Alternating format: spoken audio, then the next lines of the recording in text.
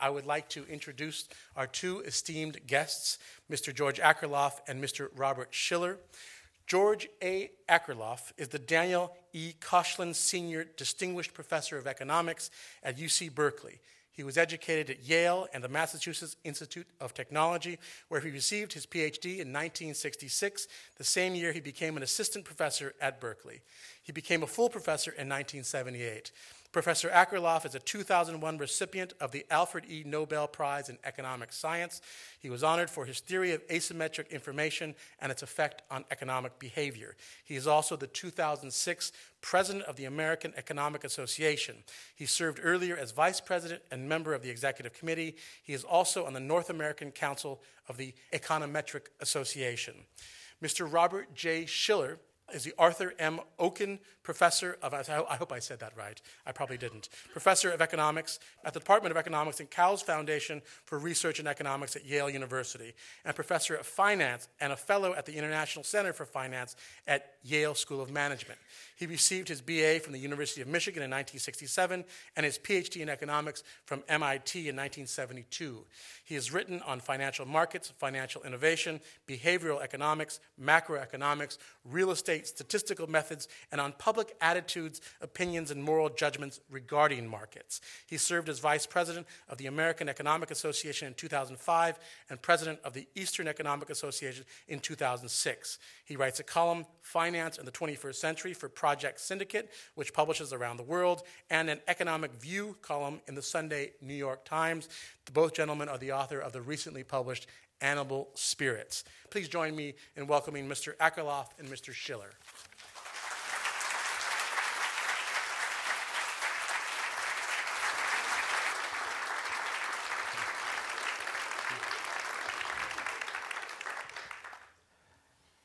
Okay, so let me begin. Actually, let me begin with a bit of a prop. So Bob and I, we've written a book, and it's called Animal Spirits. And the reason I have the book here to show you what it looks like is that on the cover, on the jacket, there's this nice cartoon. And it's a cartoon by Ed Koren, who is the cartoonist in The New Yorker, who makes all of these fuzzy animals. And you probably can't see this, but there are all these fuzzy animals. And they have these expressions on their faces. And this is when the stock market's up, and he or she has this wonderful smile. And then the stock market's going down, and you probably can't see the expression, but the person's really, really upset. And it's as if they're going down a sliding board. Then he comes to the bottom, and he's scared stiff and is hanging on. Then it goes up, and there he is with his hands out, and so forth. So that's the thing is, the reason I did that is that I think this is the spirit of the book. So the book is very serious. It is about a very serious topic, but it isn't solemn. And what we do in this book is we tell a lot of stories. And so what we do, which is very much different from the way the standard macroeconomics is written, is we tell a lot of stories. And actually, Bob is especially a good storyteller. So there are lots of Bob's good stories. And they're all over the book. And so what we're trying to do is tell these stories which are indicative about how the economy works. And in particular, one of the things that it is indicative is how we got into the current financial crisis that we're currently into. So I think I'm going to give you a few sort of formal remarks. They're going to be a little bit more solemn than the tone of the book, but there's a reason that they're a little bit more solemn than the tone of the book, and actually my usual way of thinking about the world is because in a very short space of time, I want to give you a view of how we got into the current economic and financial crisis. So governments the world over are working to solve this crisis, and they're enlisting economists to guide them through it. Now, economists rely on their vision of macroeconomics, and much of this vision comes from the economist of the 1930s, John Maynard Keynes. Now, getting it right then calls for a correct vision of how the economy works. And the role of this book, the role of this animal spirits book, is to provide such a vision. Current versions of macroeconomics greatly play down the role of psychology in the macroeconomy. But as we show in the book, there are at least 8 fundamental macroeconomic questions whose answers depend largely, although not entirely, on the role of psychology. So the first task of this book is to explain the role of psychology in the macroeconomy and in answering these 8 questions. Now, Keynes called this role of psychology, he called it people's animal spirits. And what the first part of the book does is it describes 5 different animal spirits. What are they? They're confidence, fairness, corruption and bad faith, money illusion, and stories. And then what the second part of the book does is it describes how these animal spirits play a key role, how they play a key role in the answer to these 8 macroeconomic questions. Now, these questions are really fundamental. They're as fundamental as why the economy fluctuates as much as it does, why and how monetary and fiscal policy affect the economy, and why there's involuntary unemployment. These are as fundamental to macroeconomics and, in fact, to economics as a whole as any questions you can find. So I'm going to review just briefly how these concepts indicate how we've gotten into the current crisis.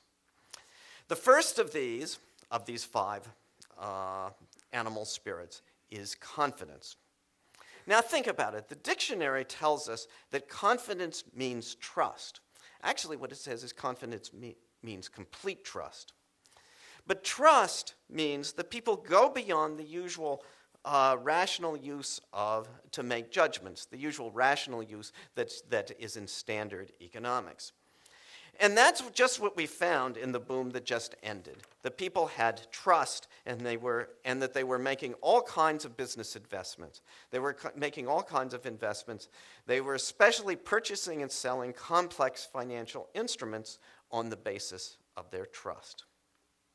Now, this was not just in the housing and mortgage market. It occurred in financial markets much more generally. Furthermore, they would not have made these investments if they'd rationally analyzed the basis for making them. They made them because they were confident, and as it turns out, they were overconfident. So that's the first of our 5 concepts. It's confidence. Let me now describe the role of corruption and bad faith. Very few economists foresaw the problems that were developing. Now, the standard view among economists was the private markets would be self-policing. It assumes that people would be knowledgeable buyers and knowledgeable sellers, so they would only undertake increased risk if they were duly compensated by higher expected returns.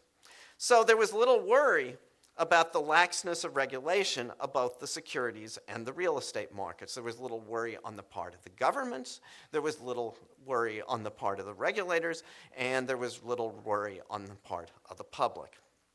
But it turns out that this self-policing view does not take appropriate account that people were overconfident, and therefore they did not do the self-policing that they were supposed to do.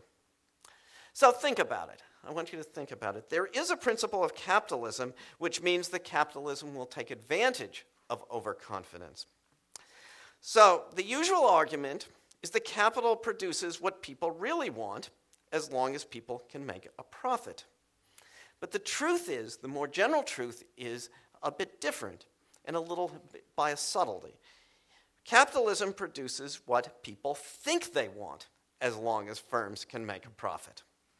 So think about the use of this. Unregulated capitalism may produce good medicines that cure our ills. I think it actually does. I think the medicines that you get for the most part from the pharmacy are actually very good, and they do cure our ills. But unregulated capitalism also produces snake oil that does not cure our ills. May even find it profitable to produce the desire for the snake oil itself. And in fact, that's one of the major reasons for the Food and Drug Administration to guard against bad medicine. Just to give you one of the stories in the book, or the type of things that's in the book, is we talk about 2 two generations of Rockefellers. William Rockefeller, who was the father of John D. Rockefeller, who founded Standard Oil. Now, William Rockefeller, what did he do? He sold snake oil medicine. And what he did was he'd get a buggy, a horse and buggy, and he'd go around from town to town in the United States Midwest, and he'd pull into town and he'd say, William Rockefeller is here, Dr. Rockefeller and I have these medicines. And then he'd set himself up in a fine suite and he'd sell out these medicines. Well, his son did better. His son, for good, better, or worse, founded Standard Oil, which actually does sell us something that we really want, whether he was also one of the world's biggest monopolists. So you can judge it as you wish. So now think about this business about snake oil. This principle has special relevance for asset markets. Now think about what assets are to most people. Assets to most people are only pieces of paper. Now, most investors surmise the value of financial assets from what others, such as accountants and rating agencies, tell about them. The only way you can know about an asset usually is what somebody else tells you.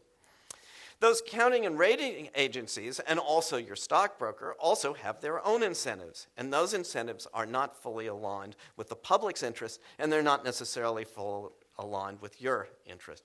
So when people are overconfident, financial markets tend to produce assets that take advantage of that overconfidence.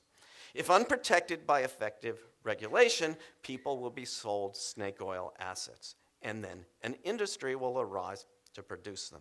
And that's just what we saw in Wall Street and beyond. Okay, so that's the second of the three animal spirits I'm going to describe. There's a further animal spirit which bolsters the previous two. Now, this is about how we live. People act and think and living according to stories. Think about yourself and how you are in many different environments of your life. You have a story. You have a story about who you are and what you're doing. You not only have a story you have a story for your marriage, you have a story if you have children about how you relate to your children. Most of your aspects of life you have a story about, and it tells you who you are and how you place. Now, these stories, people tell themselves stories also about their economic decisions. So there's stories about economics as well as personal decisions and how we live. And so think about it. At any given time, there's usually a story, there's usually a pretty common story about how the economy is behaving as it does. Now, these stories have some grain of truth, but they often are over-exuberant on the one side or too pessimistic on the other. So think about it. 10 years ago, there was the dot-com story. In the recent past, there was the story that financial engineering had made financial assets much more safe than the underlying securities. The story that modern financial packaging had somehow figured out ways to reduce risk. Somehow there was a new alchemy out there, and you could buy all of these assets that were packaged somehow, and you didn't need to care about the risk. Somehow Goldman Sachs or some other company had taken care of the risk problem for you. Well, people bought into the stories. They were overconfident, and markets took advantage of those beliefs to sell them, what later proved to be snake oil assets. So these three animal spirits then explain how fluctuations in human psychology play a key role in why the economy fluctuates as much as it does. We think that's the key role in business cycle fluctuations. The confidence comes and the confidence goes. The stories come and the stories go. The snake oil comes and the snake oil goes. So we think that the current financial crisis is explained exactly by such fluctuations, and that's one major thrust of the book, and indeed that's our thrust of the book, which tells us what we think are the origins of the current financial crisis. Okay, so now I'm going to turn it over to Bob, who's going to tell you some more about the book and also tell you more about where we are in terms of the current financial crisis. Thank you very much.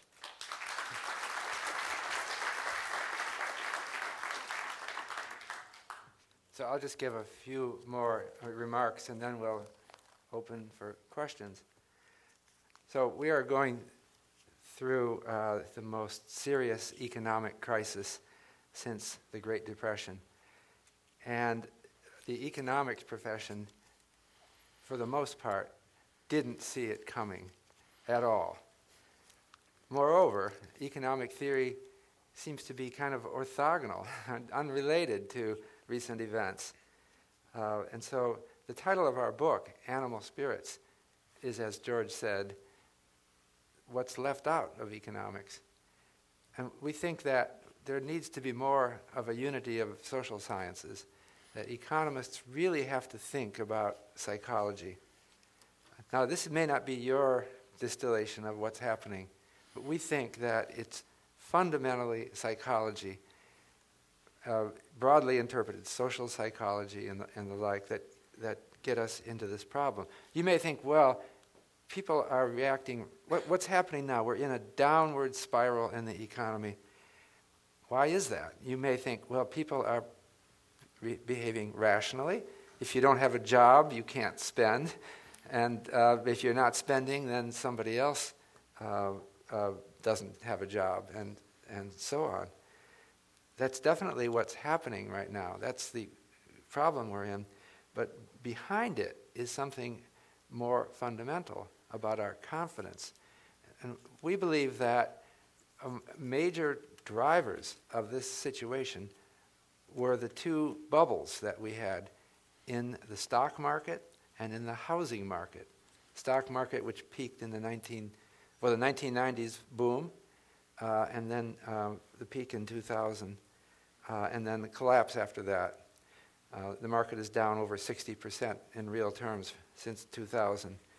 And the housing market as well had a huge boom, as you know, until around 2006, and now has collapsed dramatically. Those events, we believe, are fundamentally psychological. And yet, economic theory has none of that. In fact, in the economic profession, over the last 30 years, we've developed a core theory which is based around efficient markets and rational expectations. The profession has gotten very involved in the idea that people are rational and logical and reacting appropriately. The problem that economists then have is, well, what's driving all of this? If we're all rational and if everything is logical, why do we get into this mess? We think this is a fundamental conundrum, and we need a revolution in economics. We'll not be able to understand how we get out of this crisis if we don't understand the basic drivers that got us into this crisis. I think the problem is a coordination problem. When you set up a university, you kind of have to have professors specialize in one thing or another. So you divide them up into departments, and you have the psych department, the sociology department, the political science department, etc. But in trying to understand something like this, unfortunately, all these different departments have to have a role. But economists want to focus in on their thing, okay? So if you read a lot of what people say about the current crisis, they don't take the global view of all of the human elements that went into it. They tend to talk about, one economist will say it's the toxic asset problems, that the banks have all of these bad loans on their balance sheets and they won't be able to lend again until we fix that. And some other economists will say, well, it's the pro-cyclical capital requirements that we have that make banks have to pull loans in a downtime. All of these economists have an element of truth, but I think they tend to focus in on, it makes it sound like the crisis is some narrow technical problem when it's actually driven by something much bigger and more important. I think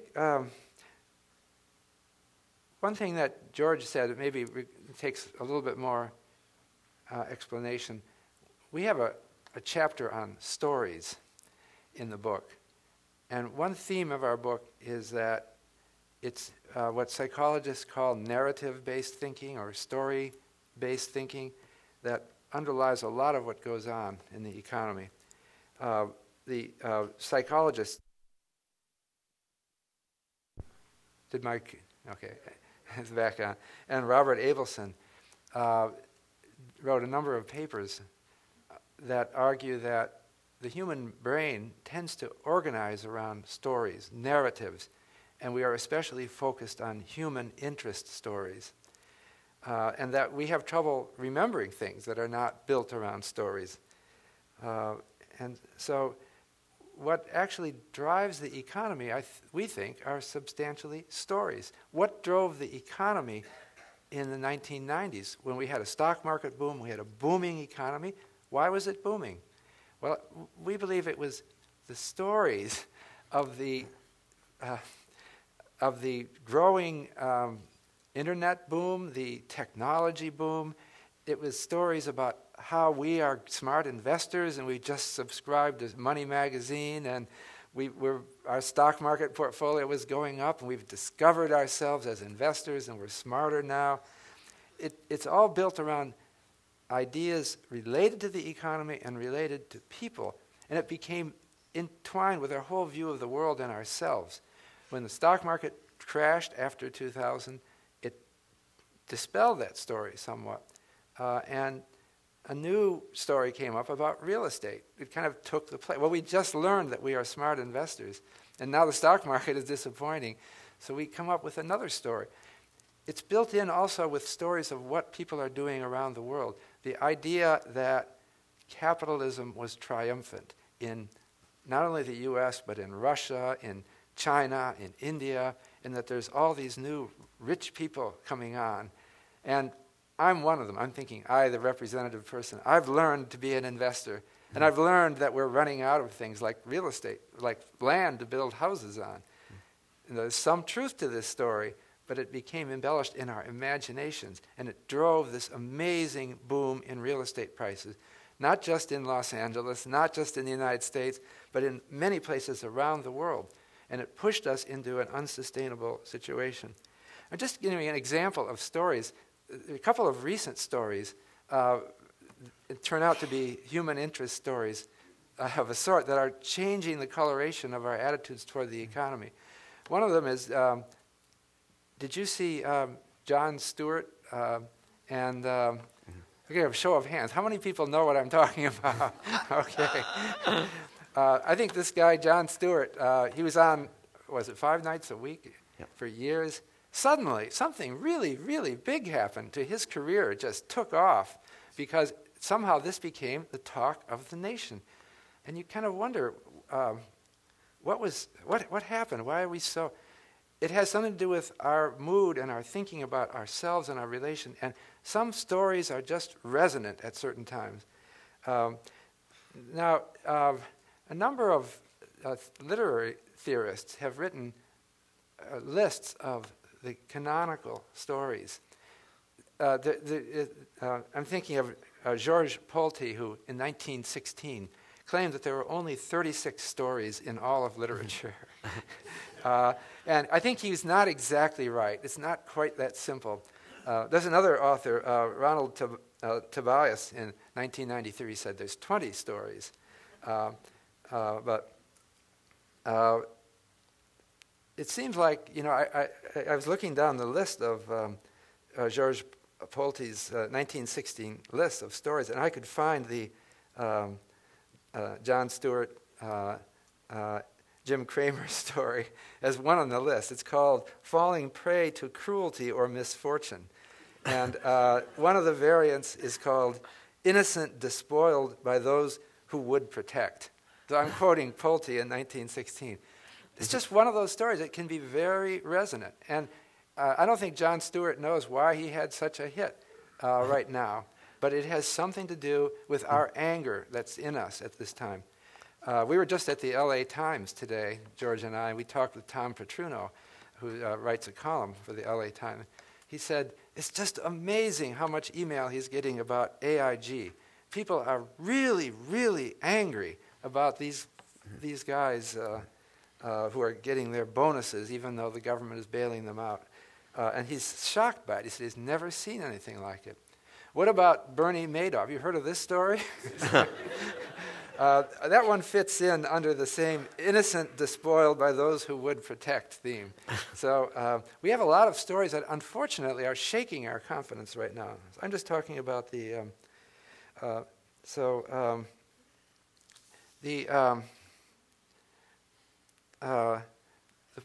This is what we think drives the economy. Remember, it was a while back when you were feeling, I don't know if I'm reading you or not, right? But back in 2004, when somebody boasted to you that they just bought this house somewhere in the LA area, and they doubled their money in just a short time, and you were saying, maybe I'm a sucker not to be doing this, and you're wondering. But these were driving an emotional environment that generated a boom for a while, and which had the seeds of its own destruction in it. Meanwhile, what are economists saying? Okay, so I'm quoting Robert Barrow, who's a distinguished economist at Harvard University, and he said he totally rejects the Obama stimulus bill. He says it's probably the worst bill that has been put forward since the 1930s. I don't know what to say. I mean, it's wasting a tremendous amount of money. And Bob Barrow is famous for a theory called Ricardian equivalence, which says that government fiscal policy has no effect because rational consumers are calculating that even though I'm getting a stimulus today, I'm going to get a tax bill later when the government has to repay the debt. And so I've calculated it all out and concluded that it has no effect and I shouldn't spend any more. I think Barrow is a good example of he's missing the real driver.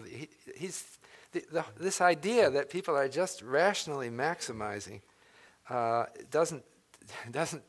Well, maybe it sounds right to a lot of people, and I think maybe we have an uphill battle. But the purpose of our book was to try to get people to rethink what's going on in the economy and try to understand what is driving it.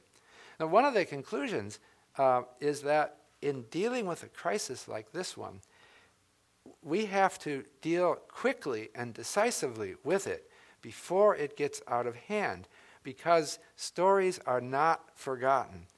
And we have a story of injustice which is coming up now, and this kind of story puts a psychological scar on all of us. And this kind of story harms our confidence. As George was saying, in order to have confidence, confidence, as you said, is complete trust. Now, in a good marriage, for example, you have confidence in each other. That means you're not spying on each other to see that that you're not doing something that I would disapprove of. The marriage works well when you have confidence in each other. Okay, and one thing you learn in a good marriage is you never say something, raise your voice in anger and say something awful that would be remembered for years later. It should be the same with the economy. We don't want to let things happen that are awful that will be remembered later, because it will destroy confidence. I don't know about irrevocably, but it will never be the same again. And so the problem that we're seeing is that we haven't acted quickly and decisively enough for this crisis. I wanted to give one little story, which George encourages me to repeat. Maybe a little frivolous, but about how long memories of crises persist with us. And this is the Miracle Whip story. So, do you know what I'm referring to? Miracle Whip? It's a brand of mayonnaise. But you note that it doesn't say mayonnaise on the bottle. I will explain. So, Miracle Whip was introduced in the bottom of the Great Depression in 1933. And they introduced it at the Chicago World's Fair as a cheaper mayonnaise to be brought out at a time when people were not able to afford mayonnaise. It may be hard to imagine, but you couldn't afford mayonnaise in 1933.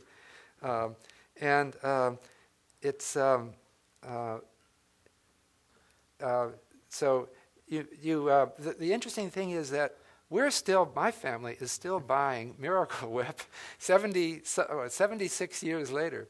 And I don't even know why I'm buying it. But we are still, I think it's a family tradition that we were frugal and economical. There's another brand the other major brand is called Hellmann's, right? And did you ever wonder why they say real mayonnaise on their label? It's because they want you to know that it's not the cheap stuff that was produced in the Great Depression. They're still putting that on their label.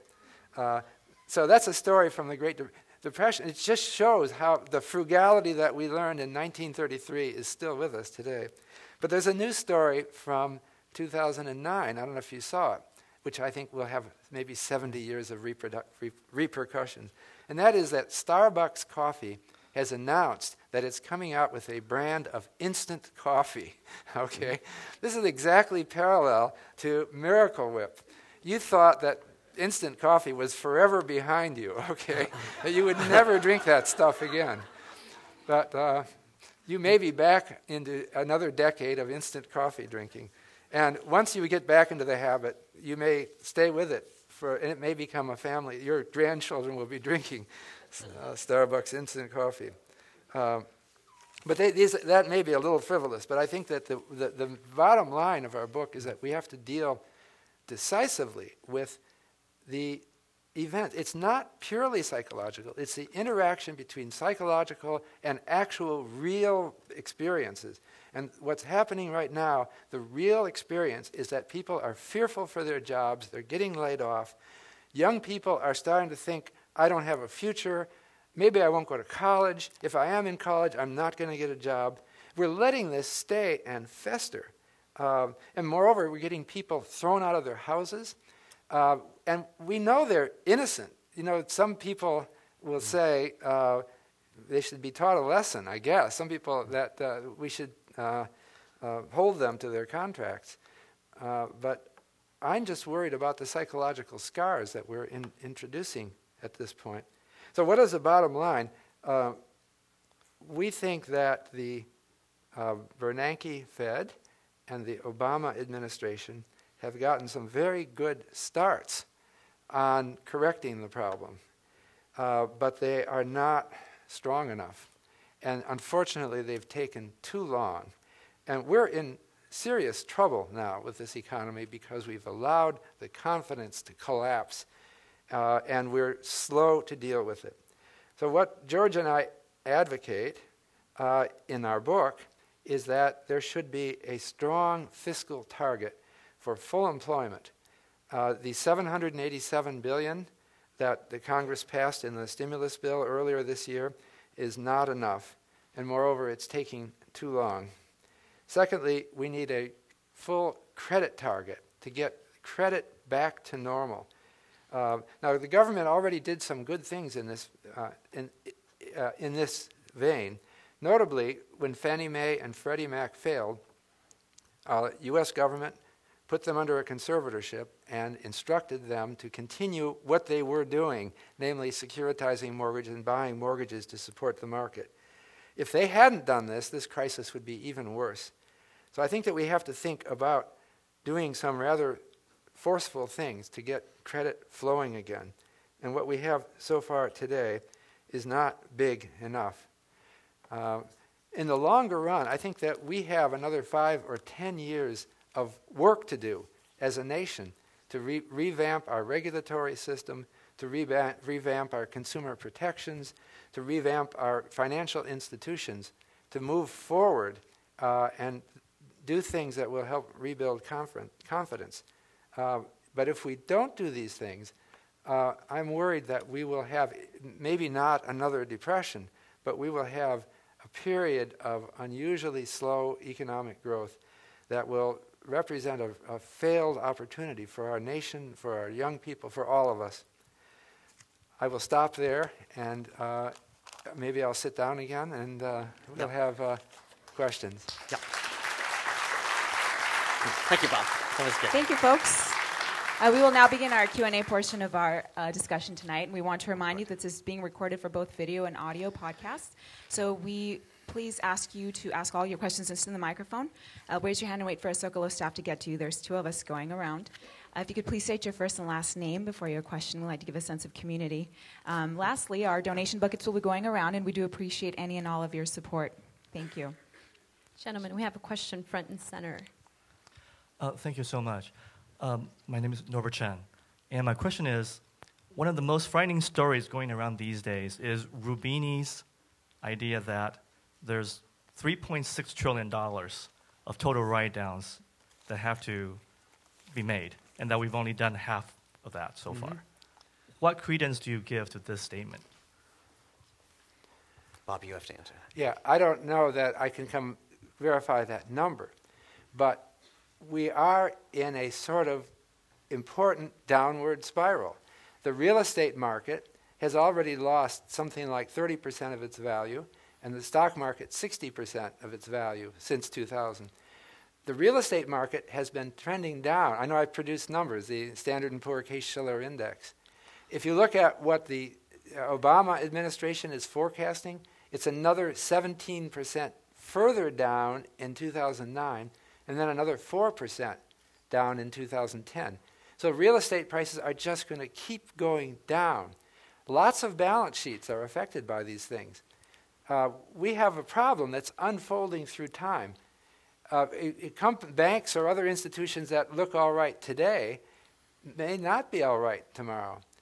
And so I think Nouriel Roubini has been really onto this problem, that you've got to be solvent. You have to have a positive net worth to function as an institution.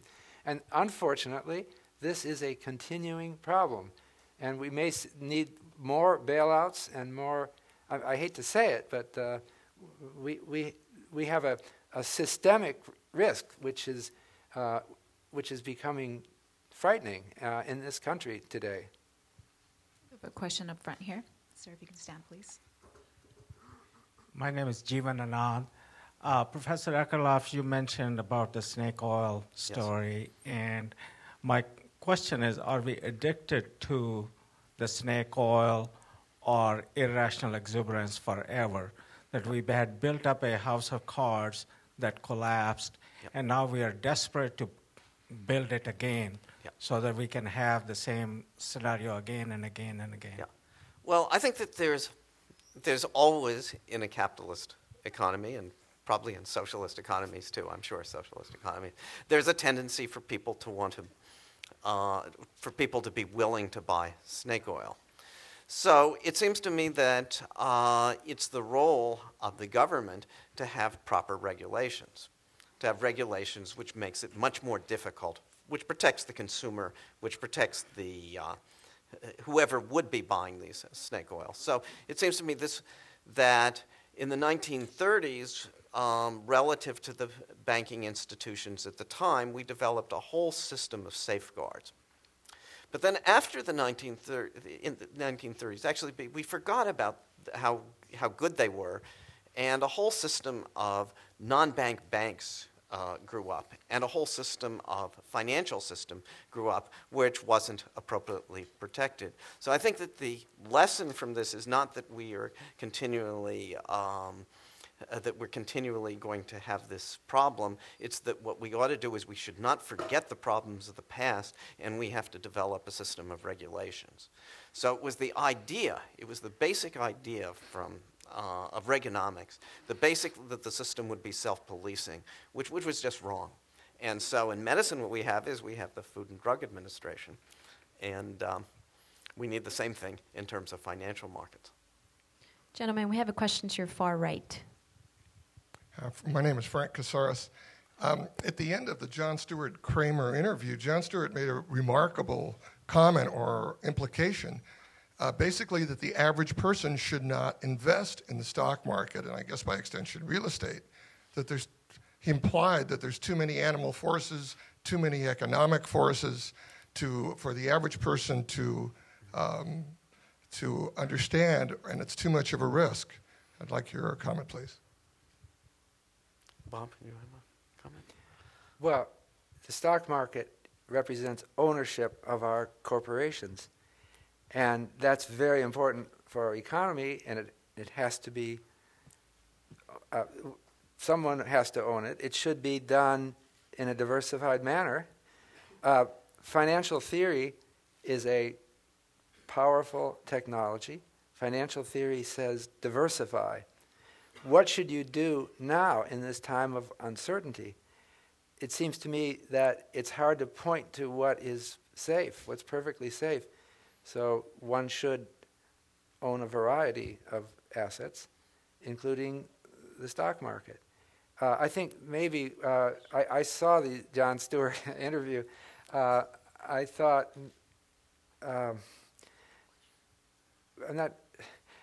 we have to develop better consumer protections. We have to do things that fix the faults that the rating agencies, errors that rating agencies made. These are fixes that we can make. But I don't see a future where we're not investing in the stock market, because that is a major component of the national wealth. And that's economic life. We're not proposing anything so radical. And this is one thing that maybe you stress.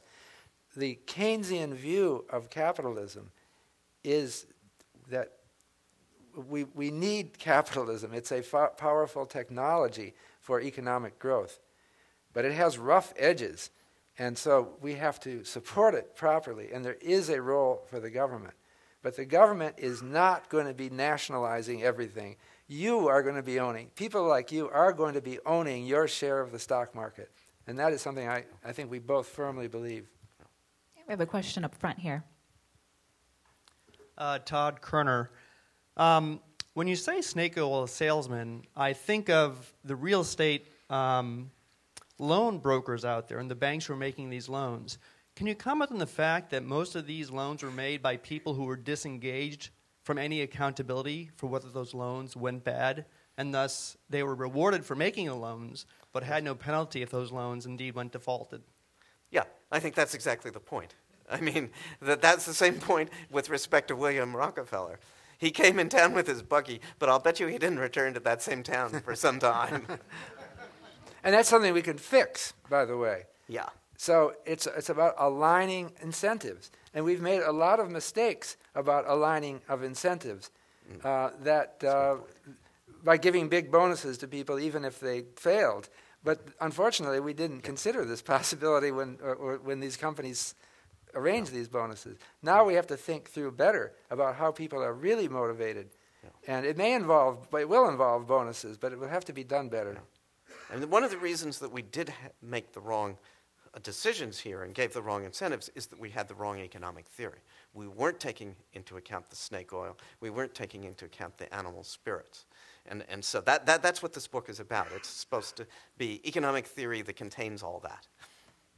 Gentleman, far back, middle section. Hi, my name is Stuart Cox. My question is about snake oil in the credit default swaps market. And not the peddlers who went out and sold the mortgages, but then traded and leveraged on it. So that if you look at the Office of the Comptroller of the Currency, he only lists the third quarter of 2008. The notional value of the credit default swap shared by the 5 big banks is $176 trillion. And then you wonder, why don't they lend money when they get it from the government? And it would seem that notional value has to be reduced to a denominated value, and then they have to figure out who really owes what. For instance, 2 days before Lehman Brothers went bankrupt, the International Swaps and Derivatives Association called together the adhering parties to their credit default swaps, and they made a deal on who's going to owe who what. So after they defaulted, the story was there might be $38 billion, $68 billion, $100 billion owed. Actually, it came down to about $6 billion, and they shared it. So how can anyone have confidence? How can there be any real spirit of opportunism, not greed, in our economy, as long as there's this huge debt obligation that's held over the whole economy? And why can't the government corral that debt and make them hammer it into what it really is, and then figure out who has to pay what? Okay, a complicated question. But I think you mentioned ISDA, which is the International Swaps and Derivatives Association, which has been lobbying for regulations that serve, their own members well, but also presumably serve the country well. They have been concerned about systemic risks, but not concerned in the exactly right way. The problem is that we have a huge amount of counterparty risk. We have swaps, as you mentioned, a huge sum of credit default swaps and other kinds of swaps that are affected by counterparty risk. And if we have a systemic crisis, and if we allow Lehman to fail, or possibly other banks to fail, it becomes a house of cards. And ISDA didn't figure that out. We're starting to figure that out now. And I think this is a matter of financial engineering in the good sense. We are, for example, there are plans now to start a clearinghouse for swaps that will help prevent the house of cards aspect of it. I think that we're very much more focused on counterparty risk. Part of our complacency is that we thought that Lehman Brothers or Bear Stearns could never fail. And now they've shown their weakness. So I think that we're going to move toward financial markets that are designed around that sort of weakness. And I think that it's a technical problem that, as I said, we're going to be spending years fixing. But we will move ahead with swaps, because swaps are risk management institutions like insurance. They're an analog of insurance, and they fulfill an important purpose. Now, you may also have a note that there was a little bit of snake oil sold in this market, too. That again, is a problem that we can deal with better transparency, better disclosure, and better regulation. Gentlemen, we have a question all the way to your left, right over here. Getting back to a little economic theory. Oh, sorry, Jack Brooks. Getting back to economic theory, in your book, do you believe that the economy can continue to grow in perpetuity, or will we still suffer boom and bust cycles once we fix human psychology? Yeah, I think I've got an answer to that. So I think in the 1930s, we did fix the financial institutions, and we had, by things like the FDIC, basically the banks were the core financial institutions, and we had a series of safeguards. We also came up with a new theory for how to take care of economies that go into recessions, when they go into recession, you can reduce interest rates, which will give incentives for people to make investment, or you can do a fiscal stimulus. And so basically, we've had a very long run for something like 70 years without any really major recessions. And so, and the whole world actually has had marvelous growth. I mean, country after country, countries that in my youth were considered just really basket cases. They were starving in China, they were starving in India, and these countries are now developing fast. So I think actually we get this problem solved, and we should be back on track. And just the ingenuity of millions of people thinking together and coming up with new ideas, leads to cures to things that are really marvelous. We're actually much better off now than we were, let's say, in 1940 or 1945. Problems that people have that were really major, such as especially medical problems, we're now solving. So I think we can continue to grow, and I think we should do okay. We have a question, center far backs, gentlemen. I'm a very small investor, Bill Bicker, I'm sorry, that pulled everything out, and it's all cash. And it's going to stay that way until somebody is punished. Because I have no concept of any regulation you could develop or any system you could have if anybody can rip this off for millions of dollars or billions of dollars and walk away, and we say, gee, we shouldn't let that happen again. Mm-hmm. When is somebody going to get it? How are we going to know these regulations work? Thank you.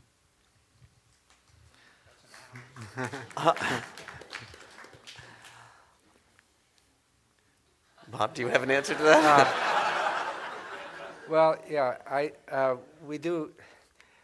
As I was saying, people feel unfairly treated. That is the fundamental problem that we have to solve. And people who have lost their life savings, they were following the advice of our president, our leaders. They know it wasn't their fault. It's a systemic collapse. And they're particularly galled by, it's usually a rather small number of people who are getting huge bonuses right now. I think we do live in a country with a rule of law, and if someone got a contract, this incidentally, I think the government has to be acting aggressively to restore our sense that we are a just society. The problem is that these people had contracts to receive this money, and it's, there's a problem in the government stepping in and abrogating a contract because we live in a rule of law. But the government did do that sort of thing. If I might go back to the Great Depression, in 1933, when Franklin Delano Roosevelt took office as president, there was a similar anger at the business sector it was the same thing. People were wiped out, they were losing their homes, and he did an amazingly aggressive thing within, I think it was 1 day of taking office. He went off the gold standard, and he told people that it unfolded over some months afterwards, but he told people, we're confiscating your gold that you're holding, because he thought people who were hoarding gold were anti-socially benefiting from this crisis. He confiscated the gold.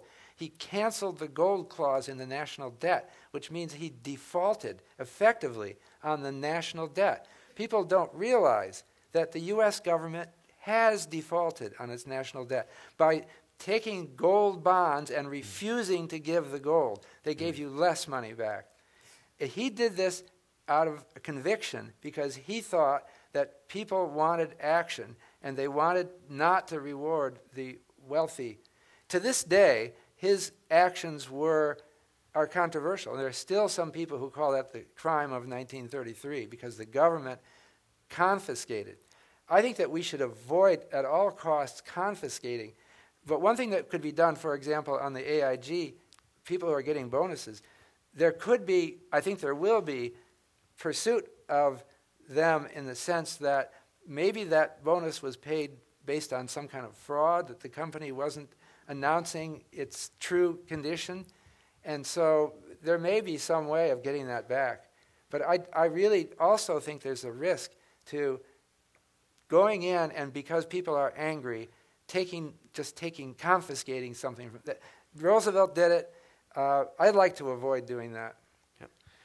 I think to continue, I think one of the reasons that we had this was not just government tolerance of this, it was public tolerance. That I didn't see, you go back 2 years ago, and in an audience like this, I don't think your question would have been asked. Even though 2 years ago, you would have found people making the same getting the same outrageous bonuses and salaries and so forth. Jail time. I'm not talking recovery. Well, I feel you can't put any. Okay, so I have an answer to that. You can't put somebody into jail who didn't do something illegal. That's, that's so. I feel that the district attorneys are gearing up, and they have a lot of business. And we're economists; we're not in this business, but I feel that they have a lot of work to do. Okay. Gentlemen, we have a question to your left, all the way to your left here. This will be the final question of the night. Unfortunately, we've run out of time, but we do invite you to join us at our reception taking place over in the garden area where our guests will be there, and you can further discuss tonight's topic. Thank you. Hello, my name is Alex Knott. I'm a student at the University of Southern California. My question is about home value insurance and its role in the future of this economy and how it may help to relieve some of the fear that is in the marketplace. And I also, further down that train of thought, how do we stimulate the home futures market so we can actually create a product that would be viable? Okay, this is directed at me. Thank you. Home equity insurance is something I've advocated for years, which is insurance policy for the value of your home, not just the possibility that it would burn down. It's much more likely that your home would lose market value than that it will be burned down. So just advancing our insurance markets means that we should start insuring that. I'm very inspired to see that President Obama announced a form of home equity insurance just a matter of weeks ago, which would have the form of insuring mortgage servicers who offer workouts to mortgage holders to protect them against this problem. I was just describing that the Obama administration imagines that home prices may continue to fall for another year or two. So it would protect them, again, if they do the good deed of doing a workout. The other thing you mentioned is the futures market for single-family homes. I've worked on this with the Chicago Mercantile Exchange, and a little-known fact is that we have, for 3 years now, there is a market in Chicago for Los Angeles. You can buy and sell homes, Los Angeles homes, in Chicago. And it's a liquid, it ought to be liquid. It's a market that is a purely financial market. It would be based on an index. This is the kind of thing that is starting to grow worldwide, and if we did it better, it would enable us to prevent the kind of problems that we're having. In other words, it would allow people, the problems we're having is a failure to manage risks, notably real estate risk. We've had people in these estimated over 12 million Americans are underwater in their home equity because they've borrowed money, they've leveraged their position, and the home prices fell, and now they don't have anything. We have all these people who were wiped out because of the declining real estate market. That is a sign of failure of risk management. And we think that creating better financial infrastructure, we are economists here, you know. We're not rabble-rousers. We want to make the system work. And we think that better financial we're not, that's the thing that I feel very strongly about. It's not that we want to put people in jail. That won't solve the problem. We want to fix it so that it works better. Thank you so very much for coming out to Zócalo. Thank you very much. Thank you.